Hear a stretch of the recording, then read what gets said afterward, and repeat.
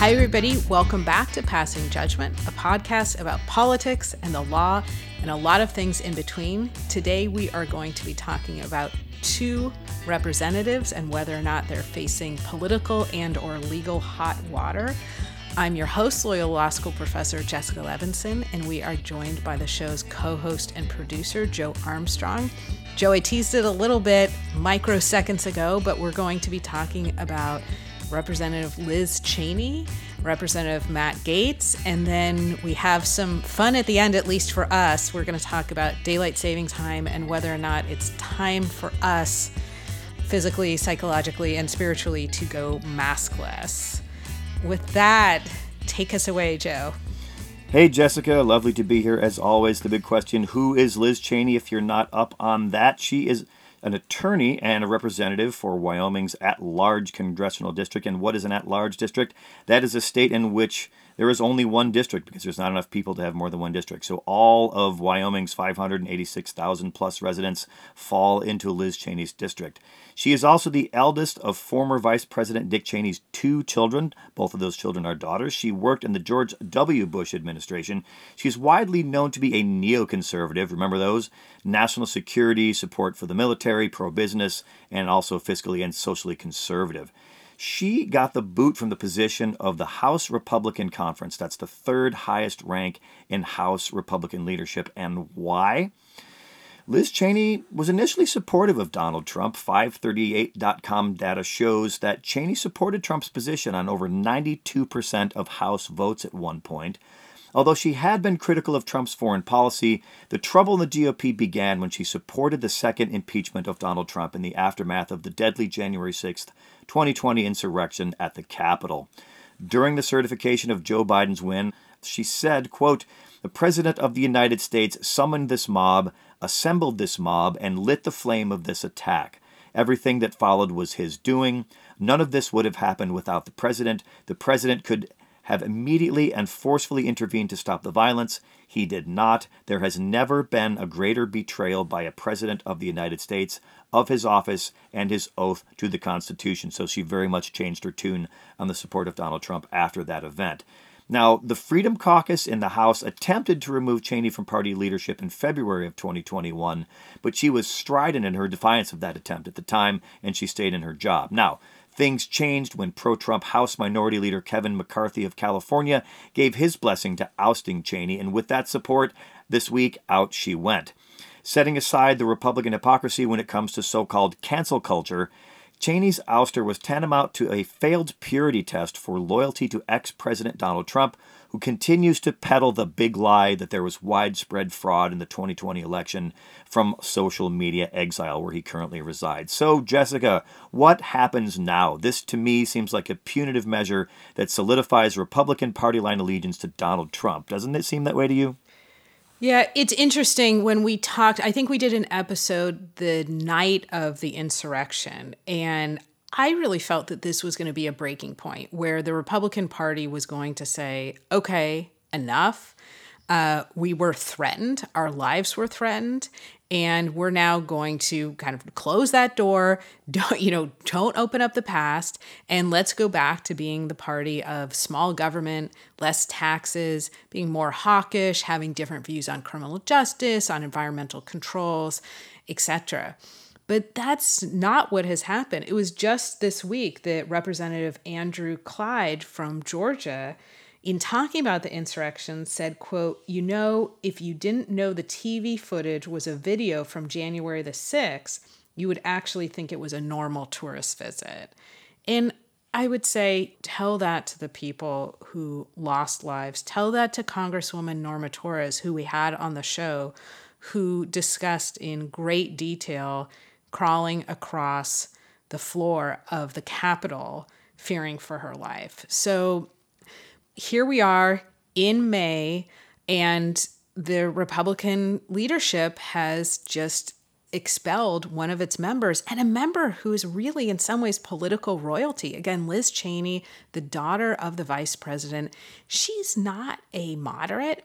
She's not somebody who, went against Republican ideology. And that's the thing that I think is really important to remember, which is has nothing to do with political philosophy. This has nothing to do with Liz Cheney's views on taxes or foreign policy or, the Supreme Court or any political issue. This is about her telling the truth and being punished for that. And it brings up, I think, two questions. One is, what does this mean for the future of the Republican Party? And I would say, look, at least in the short term, this still is the party of Trump, it seems to me.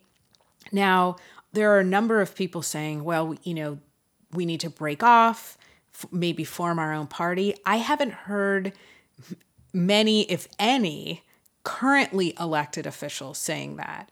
But the other thing, it's bad for the country. Our country, our republic is set up so that we do better when we have two strong parties. And we don't currently have that. So it's not just the Republican Party that's suffering, it's really the American public. Now, I think we need to kind of zoom out, and we'll know in not weeks or months, but years, whether Liz Cheney's calculation paid off both for her and for the rest of us. I definitely agree, Jessica. We do need to have those strong parties. The wheels of government were built to turn slowly, so said my sophomore year in high school government teacher, and we do need to have that balance. So let's move on. Matt Gaetz, we've been talking about him on this show for some time now. He's in some hot water now. Matt Gaetz, to me, seems like the frog in the fable of the boiling frog, except he likely knows how hot the water is in that pot where he's sitting. Gaetz, just a little bit of background, you've probably already heard all this, but he's a conservative congressman from Florida's very conservative 1st District. He is under investigation for sex trafficking involving a 17-year-old girl. The man turning up the heat on Gaetz is his associate, Joel Greenberg, who is a former tax collector for Seminole County, Florida. Greenberg has plenty of legal troubles of his own, and he has been under investigation for bilking the taxpayers of Seminole County for over $1 million, which he distributed to family, friends, and business associates.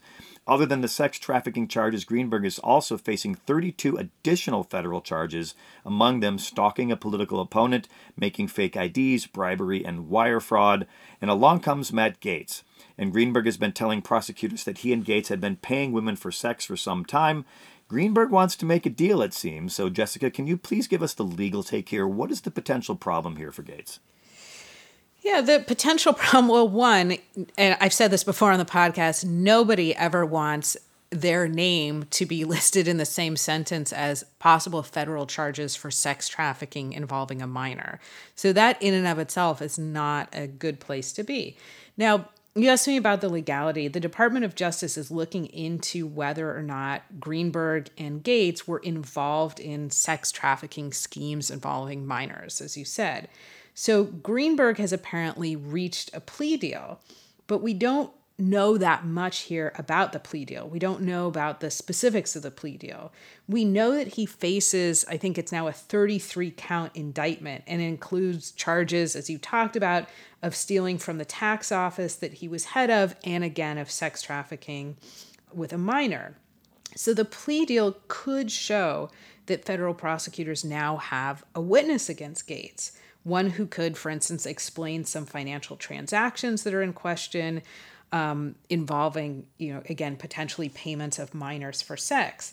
But another caveat here is that cooperating with federal prosecutors and entering into a plea deal, it could be a way to get a reduced sentence, but it doesn't in and of itself necessarily mean that Greenberg is cooperating with prosecutors in providing information on Gaetz. So we do need to be careful that the fact that Gaetz took a plea deal and is cooperating with prosecutors does not necessarily mean he is also saying, and here's information about Matt Gaetz.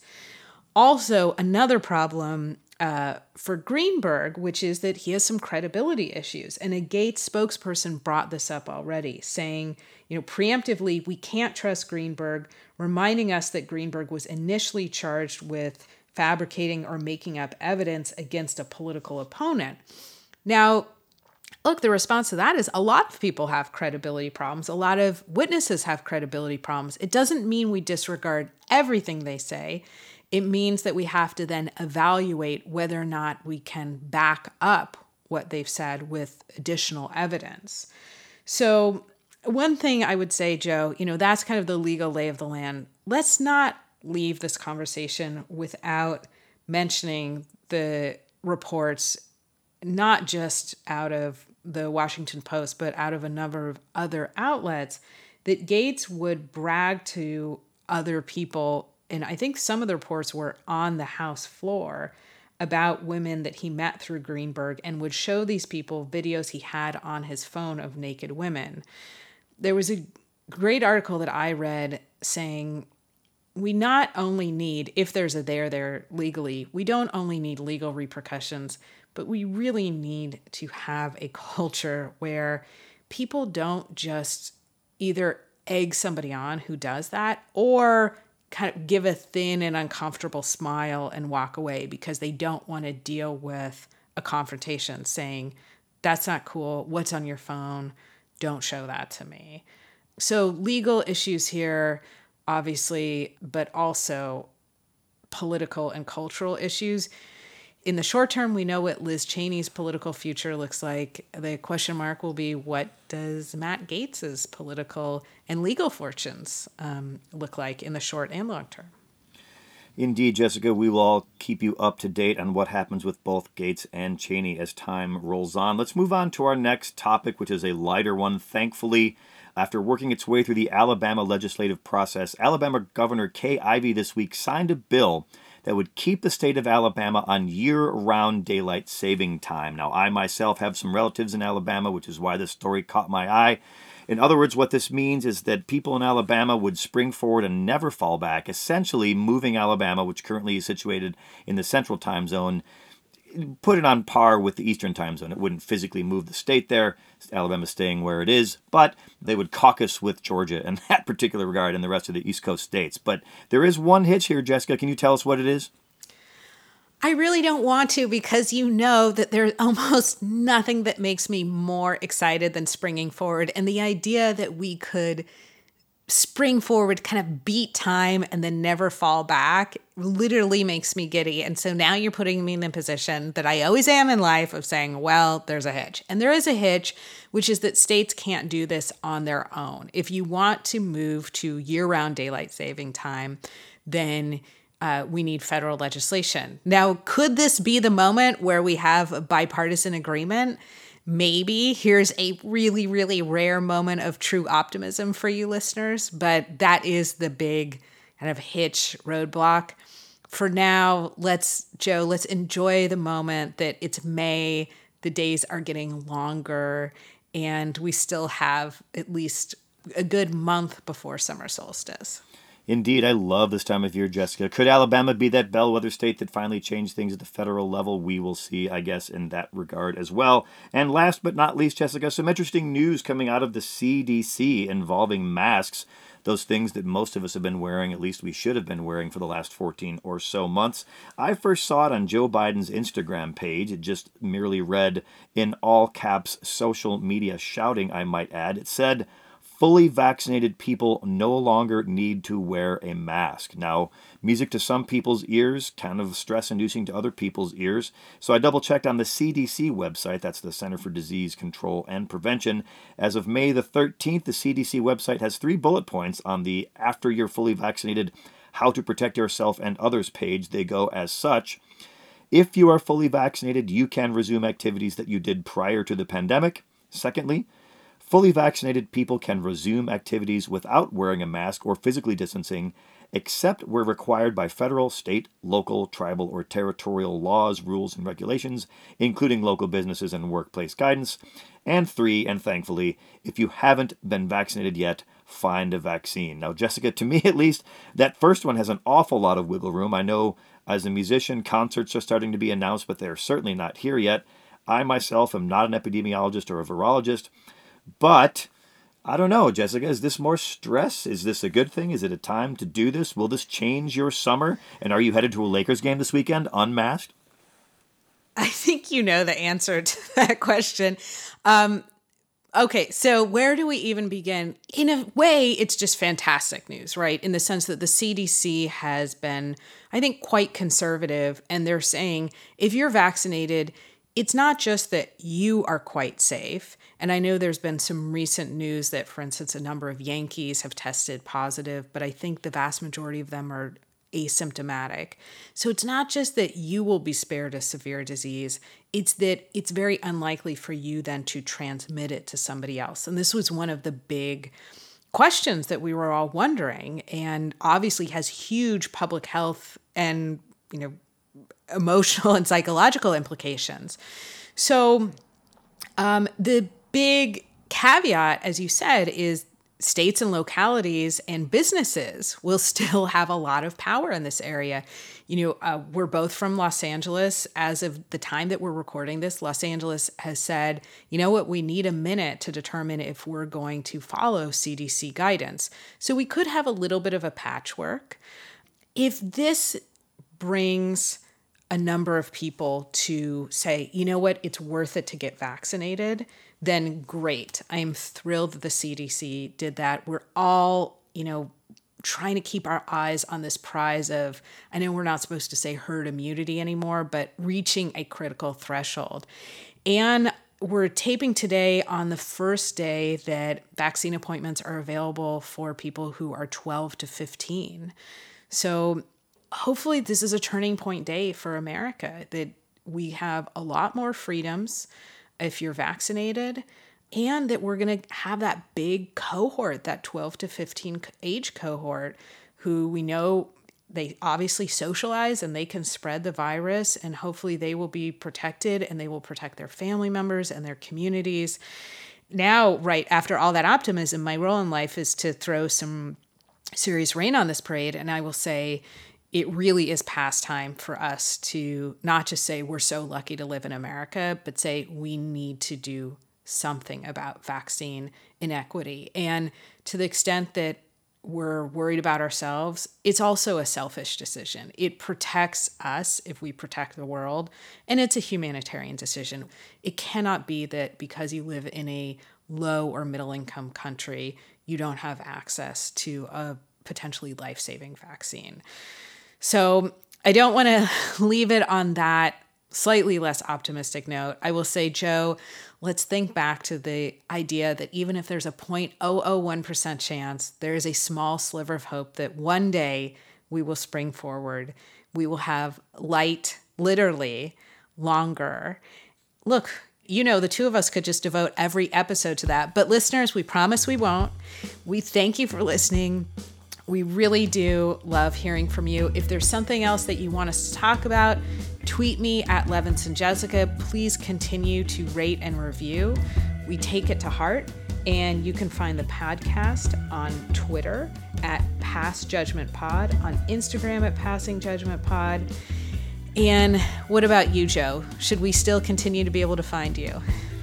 Yes, you can always find me at In-Depth Day. I'm doing some traveling, but I will be back home soon, and we will keep the episodes coming. And I agree with you wholeheartedly about the vaccination situation. We all want the same thing. We all want to be out there going to concerts and sporting events, even though you're not going to see Jessica at a Lakers game anytime soon. There's other places she may want to go. So get vaccinated, everybody, and have a great day.